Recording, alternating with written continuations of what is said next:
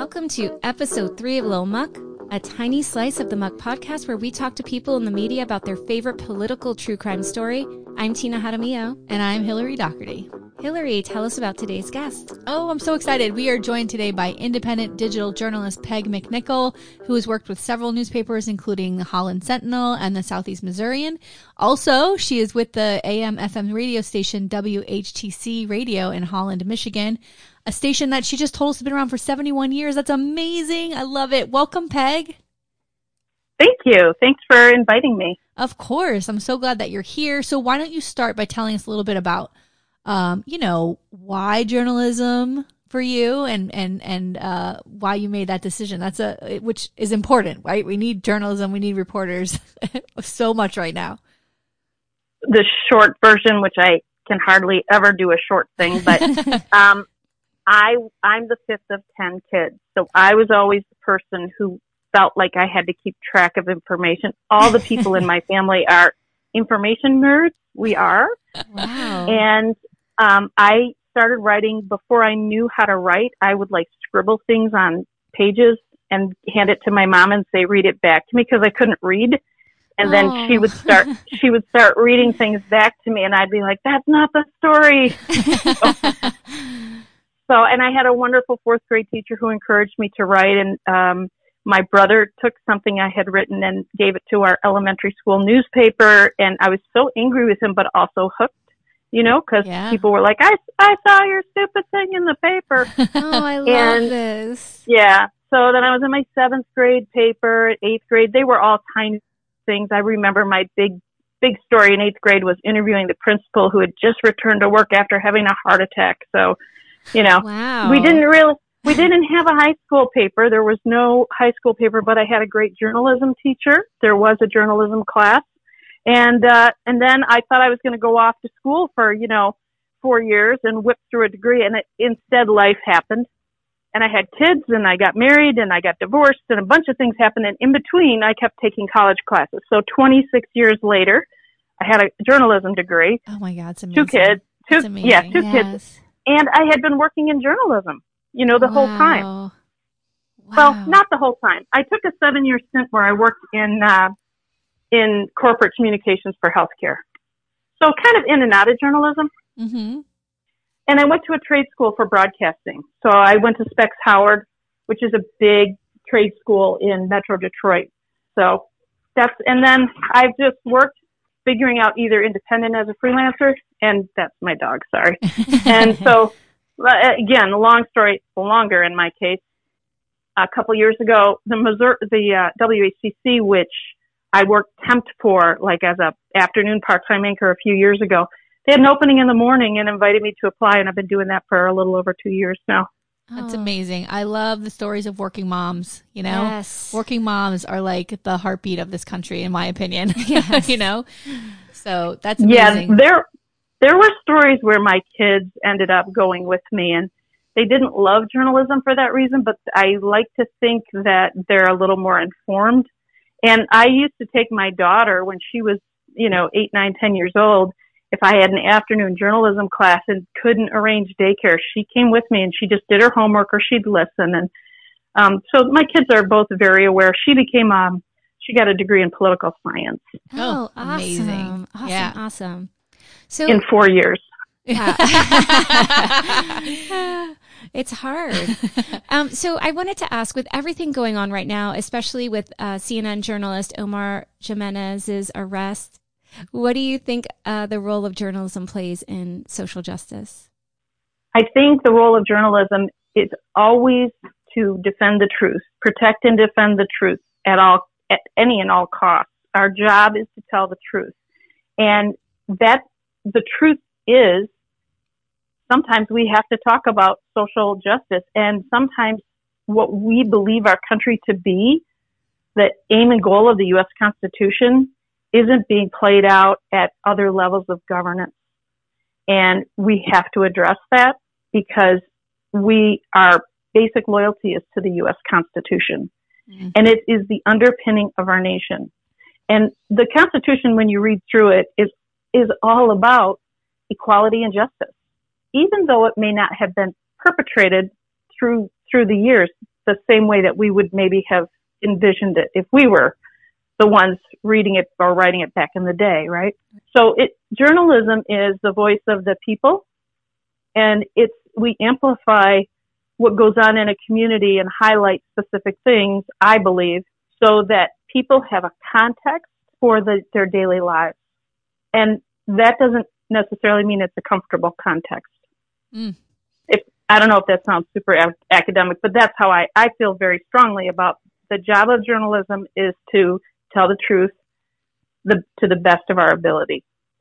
Is it frustrating to see certain news channels or even reporters or newspapers that are not doing that? Like, there's a lot of news channels and stories that you see where these things just aren't fact and they're more opinion, and it's so dangerous. Does that bother you? It bothers me a lot, because when you hear people saying things like, I bet fill in the blank politician wanted this to happen or wants this to happen or believes this or feels this, everything from I believe President Trump is lying about and he really wants this, because you can't prove that unless you can find factually that he said one thing when the record says something else. And there have been thousands of instances, I think, at this point of that.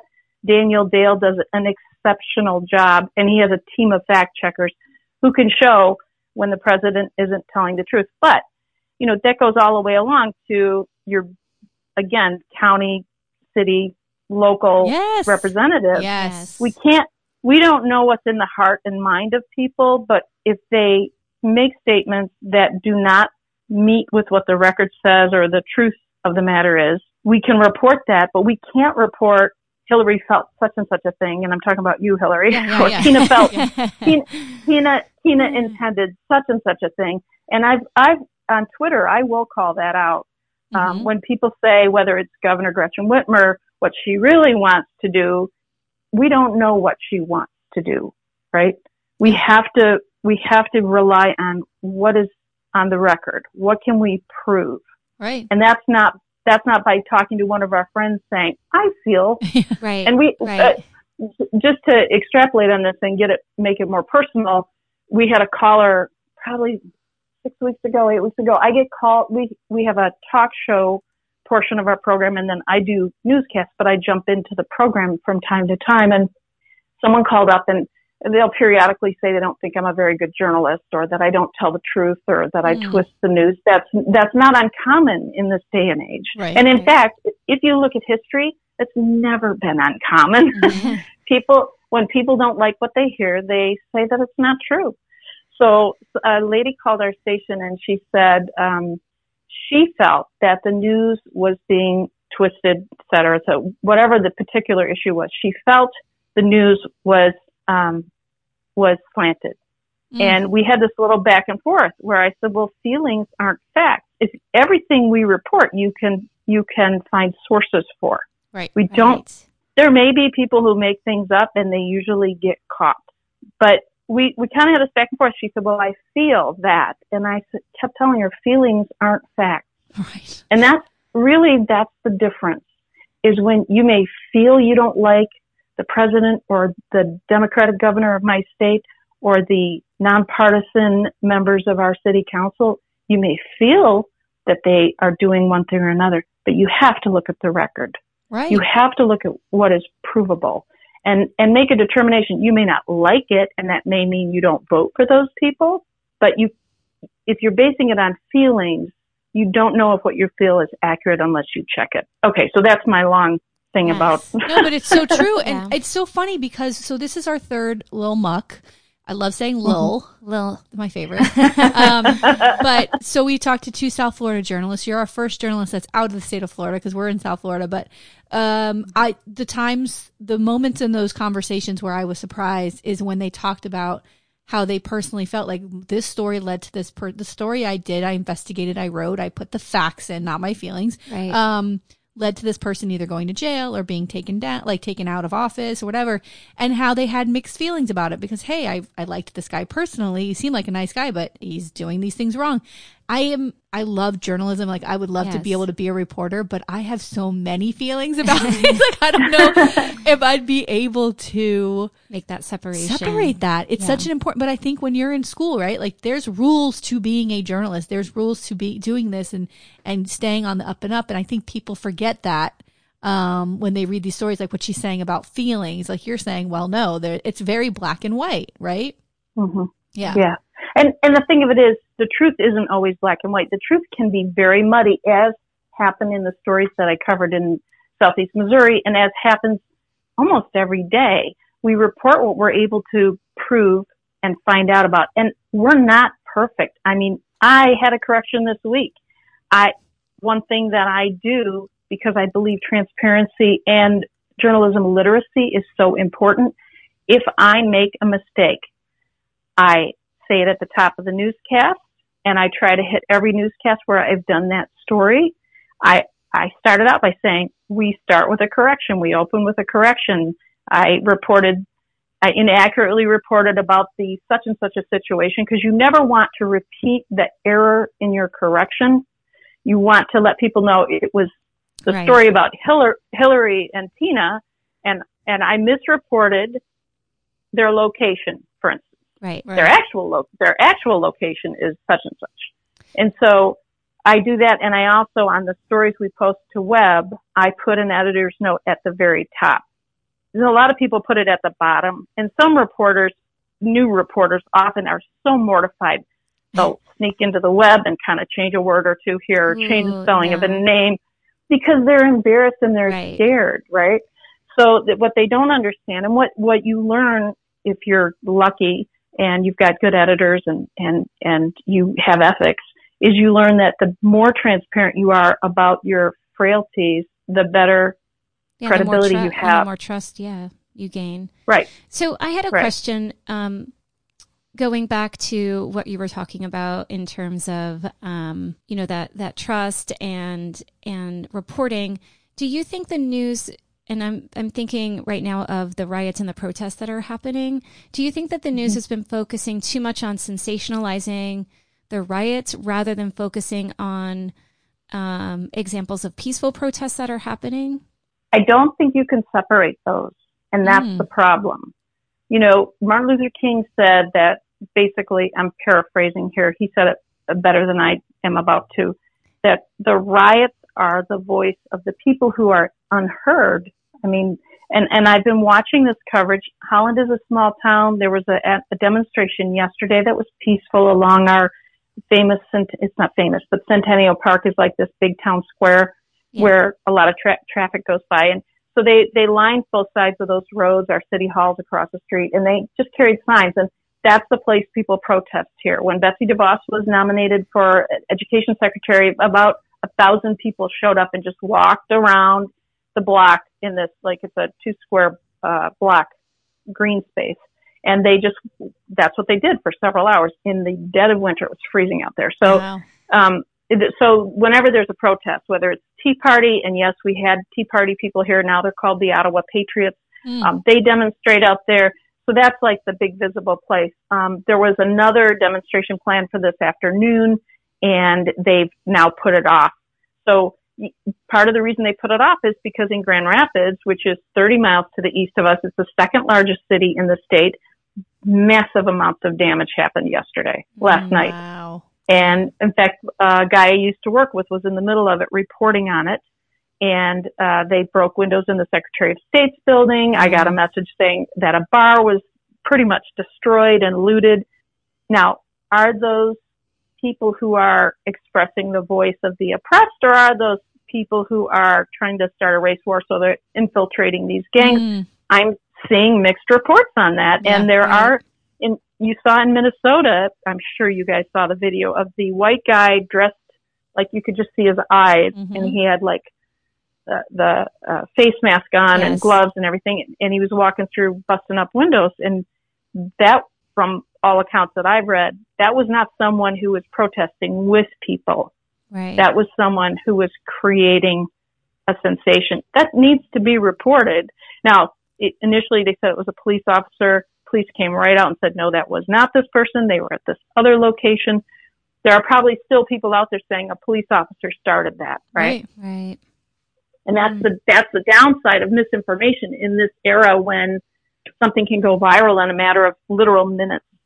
It's so crazy, and I'm going to a protest this afternoon, actually, in Broward County, and so I think it's important for people to show up. I agree with you. I think that you're right. When Martin Luther King said that, he was saying, like, this is what happens when we're not having these conversations and there's no action really happening, you know?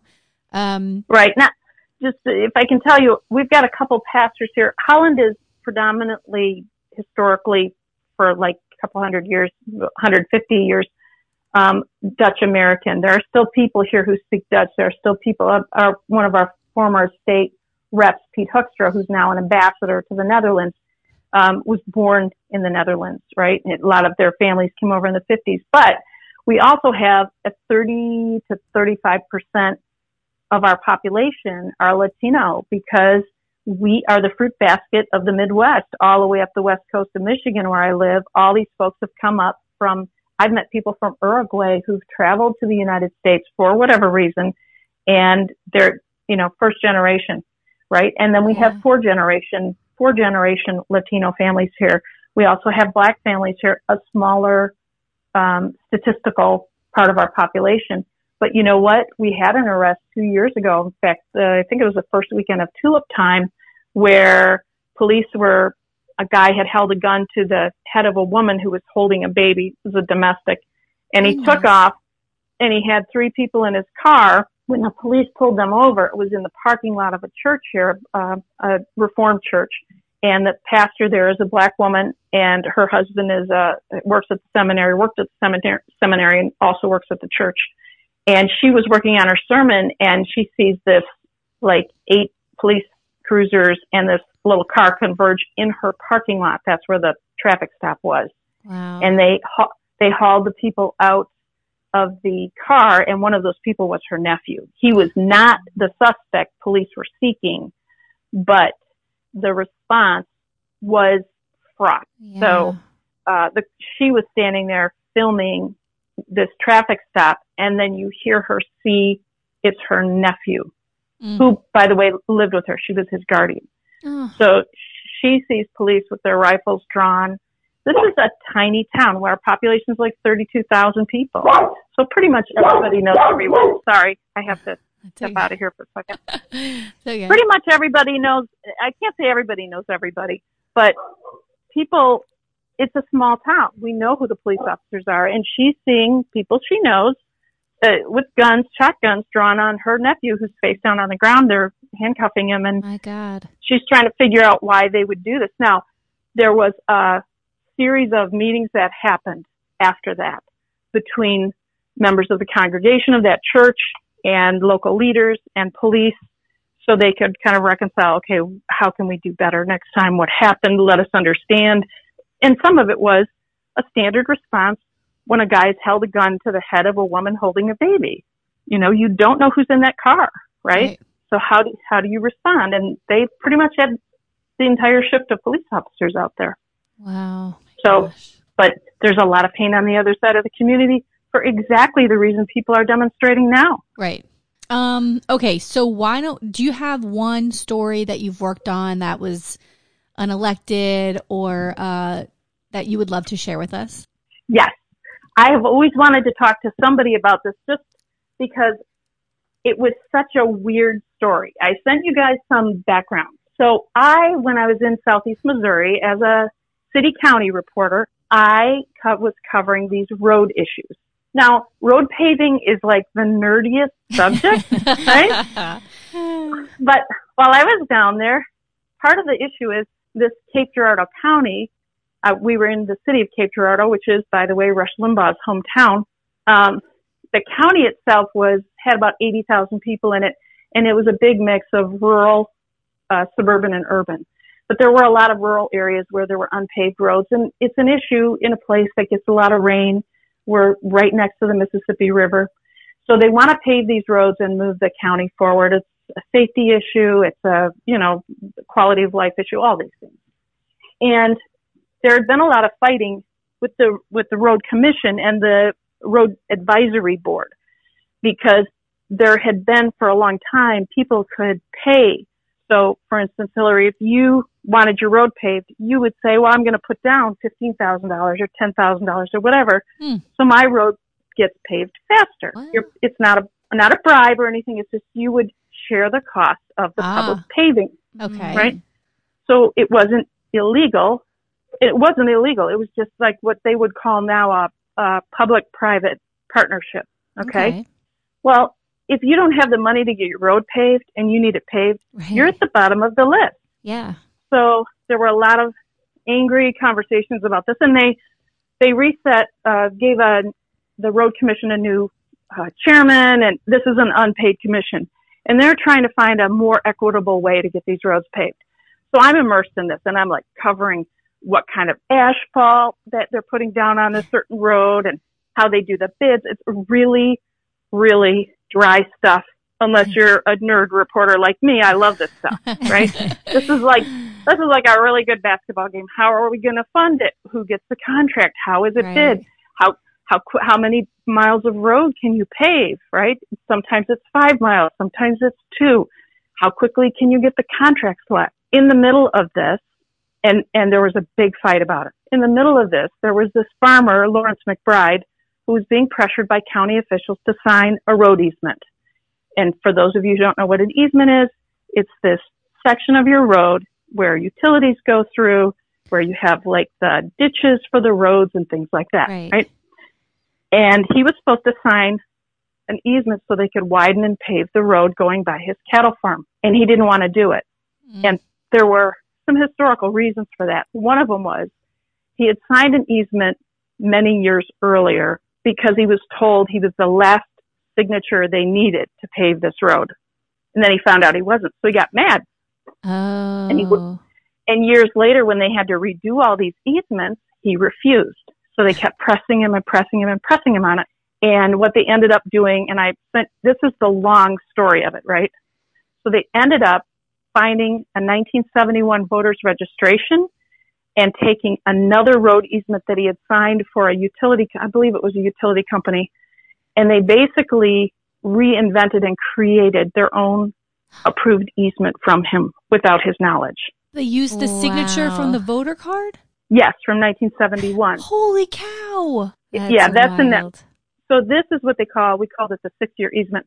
And I have to tell you, while all of this was going on, there was some other stuff going on that we were completely unaware of. And so there was this brand new county commissioner who was mad as hell. And there were only 3 commissioners in the county.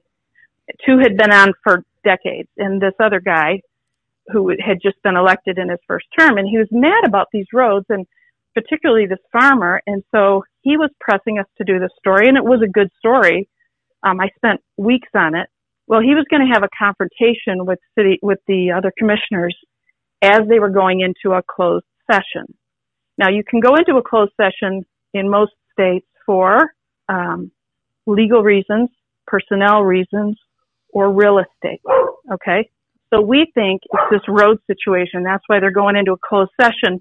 And my boss and I, and we think that there's going to be a big fight about Mr. McBride's easement and road paving. And so they sent a videographer. This is back in 2008, right? Yeah. I had a flip camera, but we needed real good quality. So we do the meeting, and there's some back and forth, and they're going to go into this closed session. And it's taking a really long time. And by the way, the county attorney is there as well, the prosecuting attorney. So we're waiting for them to make a statement saying something about this road easement. And I think it was the prosecutor who said, you're going to want to stick around for this closed session because we'll probably have an announcement after. So I'm on the phone to Bob. Hey, I'm not going to be back for I don't know how long. There's this closed session, da-da-da. And he goes, well, let me see Bob, my boss, Bob Miller, who's a fantastic guy and a great journalist. He said, let me call one of my sources over there. He was going to call the county auditor. And this was a guy who had been in government for a real long time. He'd been a long time city councilman at Jackson, which was a smaller town near Cape Girardeau. So he calls him up, and they're like, oh, he just left to go into this closed session. Well, now why would he be in there? The auditor, So now yeah. now I'm sticking around. And then the prosecuting attorney comes out and says, there's no announcement. So within here, I'm thinking, sometimes you're looking at the wrong thing because you don't know about what else you're looking at.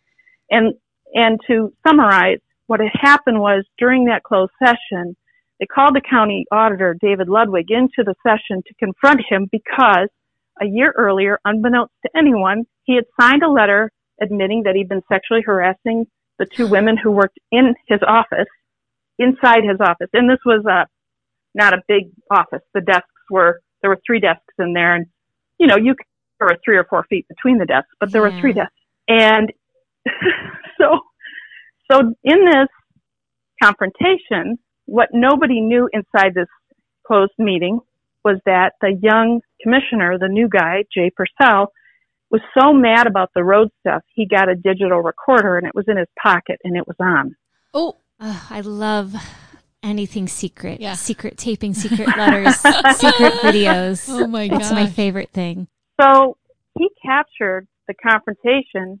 First of all, he was completely unaware of this. Oh, yeah, he's going in thinking roads, and now there's a much larger issue. And so Mr. Ludwig walks in and starts begging to keep his job. Gerald Jones, who's the presiding commissioner, basically the boss of the 2 other commissioners, or the leader. He says, you signed this letter in 2007, saying you'd resign if we ever caught you doing it again. Now we caught you doing it again. You got to go. And he's like, no, my computer got hacked. No, it was a virus. Oh my God. Okay. I love that. It was a mistake. It's always I clicked a virus, on something. Please. Yeah. I clicked on something and I couldn't get out of it. Well, he didn't go to the IT people for a year about it. So this Jay Purcell tells me that he's got this recording, and then this became this kind of race to try and get the recording from him. And he was, as you can imagine, pretty stressed out. It's against the law to record a secret. It's against the law to record a closed meeting without permission of all present. Right. So he broke the law. So how do the sunshine laws fit in with that, though? Well, because it was a closed meeting, so he violated the Open Meetings Act because he illegally recorded a closed meeting. Yeah. The second thing is David Ludwig was an elected official, and you cannot have a personnel issue with an elected official in a closed meeting because they're elected, so it has to be public. Right, it has to be open, right. Right. But the commission made the mistake of privately confronting him the year earlier and making him sign a letter that was never disclosed to the public. In fact, wasn't. I was going to say, I mean, they just say, hey, just don't do it again, and it's okay. That was it? Well, it was, if you do it, the 2007 letter said he would resign if he got caught doing it again. And so this 2008 confrontation was, it's time to go. Wow. But the public was not made aware in 2007 that he had been engaged in this behavior as an elected official. And as harassment goes, by the way, as we later found out, on a scale of 1 to 10, it was 2, in terms of severity. He was looking at things on the internet that one of his 2 assistants could see, and she found this very offensive. It was like Pam Anderson jumping nude out of a birthday cake for Hugh Hefner, somebody. But why is he doing that at work? He's a pig. Well, exactly. He violated, this is kind of funny, he violated the computer use policy the county had. The county did not have a sex harassment policy, but they had to make one after all these stories started coming out. So first we found out that there were 2 recordings. There was this one of the closed meeting, and there was also a 3+ hour long conversation as 2 of the commissioners rode from Cape Girardeau County to Jefferson City, which is the capital city, for the annual Missouri County Association. Every year they have a conference and they do training, some of which is required to get your county pay if you're a county elected official, and some of which is just, helpful stuff, learning about, road easements and paving. And there's a lot of folks who want government contracts there, so they rent hotel rooms. I went the following year, I went to this to see what goes on there. And it's very interesting. There was a lot of drinking going on in some cases, in some of those rooms. A lot of after hours fun times happening, I'm sure. Yes, including one where a girl rushed out of a hotel room with holding her hands to her bottom, and she sat down in an open ice chest. What in the heck? Well, I don't know whatever happened exactly. I had some ideas because I was about to go in that room and someone said, "Oh, let me talk to you about this incident that happened in our county, blah, blah, blah." Because I had been at that point, in fact, at that point I'd been covering these sunshine issues. So this was, I believe, 2009. I did track that young lady and another one had worked at a place in Columbia, which is near Jefferson City, and they were hired to do bar service or something down there. I got a story that we couldn't publish out of that, but basically about, I don't know what happened in that room. I really don't, but I think it involved a paddle, but I don't know. Yeah. So it sounds like it. I mean, the fact that this county had no sexual harassment policy and their idea of like a policy is to just sign a letter, like instead of putting together something that so this behavior stops, right, and making sure it doesn't happen in another department. It's like, it's so behind the times. It's so late to be even doing something like this. How come that policy didn't exist in the first place? Well, one reason is because much like what you're seeing with race right now and even the Me Too movement, that hadn't happened. So You're right. I don't know how old you guys are, but I'm 62. And I remember when you just didn't talk about if you did raise the issue of your boss saying something or a colleague saying something or doing something inappropriate, you were just brushed off, right? That was just like, oh, boys will be boys, right? We talk about this all the time on the podcast, all the time. Yeah, so there was that kind of attitude. So this was this huge, David was very well liked. He was a genial guy, member of the NRA, and that was one of the concerns Gerald Jones had was, and this is in one of the recordings, he says, he wins every gun contest we have. I don't know how many guns he has. So they had to up security. Two things happened. When they confronted him, and he immediately went on sick leave for months. And while he was on sick leave, initially he talked to me. Then he got a lawyer. His lawyer talked to me. And he said it was just, I'm paraphrasing again because he used very colorful language, but Al Lowe's was his name. And he basically said this was much ado about nothing. And, but then I got the two women in Mr. Ludwig's office to talk to me. And it turned out one had been there, Virgie had been there for like 30 years or something. And she was so stressed out about his behavior because he was fairly new in that position. It was his first or second term. And then the other position had changed, had been the same person for years and years. And all of a sudden they went through 3 or 4 people real quickly. And that's usually a sign of something not being right in an office, is when you see that kind of turnover.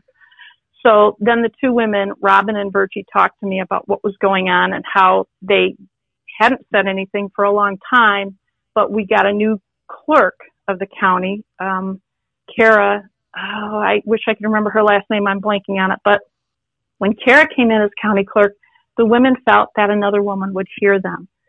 And she did. So, Isn't that amazing? Isn't that amazing? Wow. So none of that was made public until this road easement thing blew into this closed meeting and this confrontation, and eventually the recordings came out, and then there was a huge scandal. He went on leave for 3 months. The county prosecutor and the attorney for David Ludwig showed up in the auditor's office and confronted the two women and said, "Why can't you just let bygones be bygones? He's sorry for what happened." And that became a story. And then the public kind of had a lot of feelings about it, because they liked David. He was a good supporter of the arts, and he was well liked. He had, been in politics for years and years. But then there were other people who felt like, this is another good old boy, whatever. Yeah. And so in the PDF I sent you, you can see the comments. That's one thing I did when I copied these stories for my records, is you can see the comments and the reaction the public had. That at those times, it was a pretty robust comment section, and I would get involved too. I would answer people. Yeah, and I look through, a couple, and there were some comments that were saying, completely that it was unethical and that the taping is wrong and things like that. And then on the other end of people saying that they thought that he had to record the meeting. So it's just interesting. Here's the thing that bothers me the most is like that these men don't know that behavior is inappropriate in their office. Like that, the fact that they have to be told that they don't know that watching Pam Anderson jump out of a birthday cake naked or whatever, they don't know that that's inappropriate to watch in an office. And so instead of like these women actually saying something, why is it on us or somebody else to point out how come you don't know that? Like, how do you not know you're making people uncomfortable in your office? It's just, this wildest mindset. And I just covered Gary Hart, which will come out in a few weeks. But boy. It was the same but it's like the same thing where it's like, well, he's a really good candidate. So, okay, he runs around on his wife. Like there's these things that we excuse away, but what about the character of this person? Like, what about that part? It's just so bizarre to me that it's usually the men. They have to be told that you really shouldn't be doing this, But it goes on all sides. I mean, there was a Detroit congresswoman who had a traffic stop and she did violate the traffic law, but her response was basically, "Don't you know who I am?" That became a national story. I was in Detroit when that happened, and people in power sometimes forget that they are accountable, and they are not accountable to their peers. Their number one accountability is to the people who live in their community and pay those their taxes. Constituents, yes. Yeah, constituents. And their other responsibility is to be a good steward of our tax dollars. So, when you go back to any of these issues, whether it's Governor Whitmer's response to COVID-19 or the floods across the state, which have been epic, or our shoreline in West Michigan, which is eroding unbelievably because our lake levels are so high. That's around the state. All the Great Lakes are way too high. Yeah. However you feel, again, goes back to the difference between feelings and action. You may not feel good about an action that's taken, but you have ways to compare. Like, when was the last time the lake levels were high? What was the action then? How did they spend the money then? Where did they get the money? Was it federal funds? And how were you good stewards of it, or did it get wasted? Like in some cases in the Flint situation. So, that's what it always comes back down to. So regardless, and that's that transparency that's needed. Always. To hold people accountable. Right. And what they tried to do in secretly holding David Ludwig accountable for bad behavior and effectively wasting county money because he wasn't doing his job. And at one point, Gerald Jones, in this closed meeting, in the secretly recorded conversation between he and Jay Purcell as they rode together. That's the car tapes. Yeah, the car tape. At one point, he said, he was very colorful too. He said something like his dadgum computer is nothing more than a giant paperweight. That's nice. Oh, goodness gracious. So, it turns out Virgie was actually putting together the $12 million annual budget for the county with some help from the former auditor, who was just a stand-up guy, apparently. So there were those kinds of issues, is that he wasn't doing his job. And when he was there, he was doing stuff for the social clubs and veterans clubs that he was active in and printing out newsletters. And the county treasurer once picked up some paperwork off a shared printer in that group. And it was like the newsletter that he was editing for one of these groups. Oh my God. No. So all of those things come to bear. And what ended up happening ultimately is the county wanted to sue Jay Purcell for illegally recording a closed meeting, and he countersued the commission on which he sat. So he effectively was suing himself. Wow. But it gets convoluted, right? And this was a big deal because it led to, first of all, a challenge effectively to the Open Meetings Act and the sunshine laws in the state of Missouri. And this case went all the way up to the state Supreme Court. Ultimately, nobody went to jail. Nobody lost their jobs. Oh, God. Jay Purcell sort of did because he wasn't reelected. Okay. Gerald Jones remained in office. The secondary commissioner, the other commissioner, Mr. Box, remained in his job. They both got reelected. And David Ludwig got reelected, and he retired from the county with a full pension. Oh, my gosh, this is incredible. It's incredible. And Mr. McBride's road was paved several years later. However, in the interim, because of the reporting we did with the great guidance of Bob Miller, we were able to show that, and even attorneys were saying, head of the road commission, the unpaid head of the road commission, while he defended the county's drive to get roads paved, he felt having that easement signed and proofed, so to speak, in the manner, however legal that it was done behind the back of the property owner, was not moral. And so they brought in an outside attorney to examine the documents, and ultimately they threw out that easement, and they had to start from scratch with Mr. McBride. Oh my gosh, what a nightmare. And a waste. Yes. All this wasted time and money.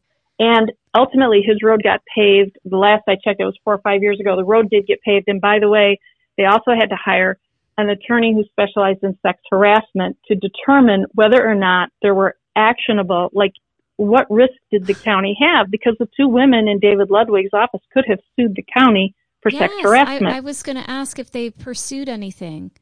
Virgie didn't want to.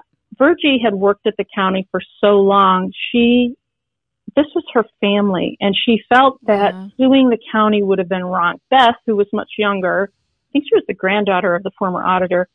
It was never, and again, people don't always believe this, it's never about the money, it's about the process and the policy. Yeah. And so with another set of women, another set of circumstances, the county could have been liable for a judgment because they knew about the harassment. They did nothing to stop it. They did not impose that you can't, this is the other part we learned, you can't recall elected officials, county elected officials in the state of Missouri. That may have changed in the 12 years since I've been there, but back then there was no recourse. They couldn't fire him and they couldn't recall him. That's wild. And so when it came to a lawsuit, the consulting attorney who came in said that on a scale of 1 to 10, the level of hostile work environment that these two women experienced probably on a legal level would have been considered like a 2 out of 10 being the worst and 1 being the least. And so in fact, the county was potentially liable should the women sue, and they needed to do a number of things. They needed to educate people. So I attended the first 1 or 2 sex harassment classes they had for county officials. I reported on them developing a sex harassment policy, anti-sex harassment policy for the county. But, ultimately, like I said, no one was sued other than the Open Meetings Act, where they kind of sued and countersued. That basically came to nothing. The Missouri Press Association joined the lawsuit just out of a sheer concern for the Open Meetings Act. What a story. Jay Purcell didn't have to go to jail. David Ludwig for didn't the get recording, Yeah. So, I mean, in the scheme of things, it's not the most corrupt government story you'll ever hear. It's just not. Yeah, but it has so many things. Like I said, I am a big fan of the secret letters, the secret recordings, and all of that. So I just find it so interesting that, especially that he went in with one idea and then that meeting was completely something else. And if he didn't have the recording, would this have gone maybe as far as it did? You know what I mean? Or also that I think you said his name was Bob Miller. I think that's what you said, called to talk to his source, but his source was the guy that was going in to the meeting, right? Yeah. I mean, that's incredible. That's incredible too. Yeah. Like a coincidence of the whole thing. I remember Bob and I looking at each other going like, who would have ever guessed that would have happened? Because he was the nicest guy. Like nobody had any clue. And the other thing that's interesting about all of this is that this was this was 2007, 2008 when this happened. And I want to say Jay Purcell, I might have to correct myself. I think Jay Purcell did know about the 2007 letter. He did because his wife typed it up. Oh my gosh. They didn't want anybody They didn't want anybody in the county to know about this. I mean, that alone is so shady. Yeah. Yeah, so I have to correct myself from earlier saying Jay Purcell didn't know. Jay did not know that David Ludwig was being confronted. He did know about the 2007 incident, and I believe he's the reason that we got that letter, because he was supposed to just make one copy and give it to the commissioner to have David sign, and Gerald Jones was going to keep custody of the signed letter. But I believe somehow Jay got a copy of it. And somehow or another, we ended up with it. But what was so interesting is that Bob Miller, my editor, and our publisher made the decision that we would publish all the audio. And so once we got the MP3 from the county, because it became public record, we published the audio from that closed session, and we published the audio from the car trip from Cape Girardeau to Jefferson City. Wow. And he didn't get in trouble for either, because the first one, you're not supposed to be recording without people knowing, but then he did the second one. So that's interesting to me too, is that like he knew after the first one, the can of worms, but then he did the car ride one. The car trip one happened first. Right.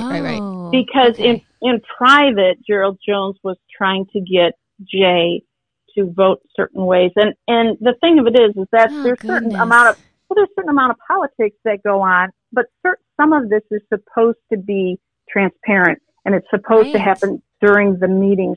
So there's a legal record of it. And yes, anyone that's on the board, those sunshine laws, like you can't, have an email to one per, everything's got to be to everyone. And it's not like people in Cape County didn't know that, because Kathy Swan, who was the former president of the state school board, got sued, and she got fined $5,000 because she did hub and spoke communication with members of the state school board. And that had just happened before I got there. So everyone in Cape County knew, because the president of the state school board got fined $5,000 for perpetrating that. And she, in fairness to Kathy, she did not understand what she was doing. They train you, but if you don't really understand the intricacies of that, and for you guys know what hub and spoke is, right? No. Okay. Hub and spoke is when outside of a meeting, I call Hillary and I say, hey, Hillary, there's going to be this amendment to our Constitution, or there's going to be, we're going to have this spending bill in front of us. I really need you to vote for it, and these are the reasons why. Then I call Jill, then I call Tina, then I call Bob, whatever. I call all these people. I'm the hub.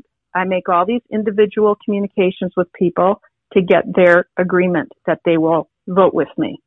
Oh, and then at the meeting, then it's then it's one of those open and closed, like, here's the motion, here's the second, everybody, who are the ayes?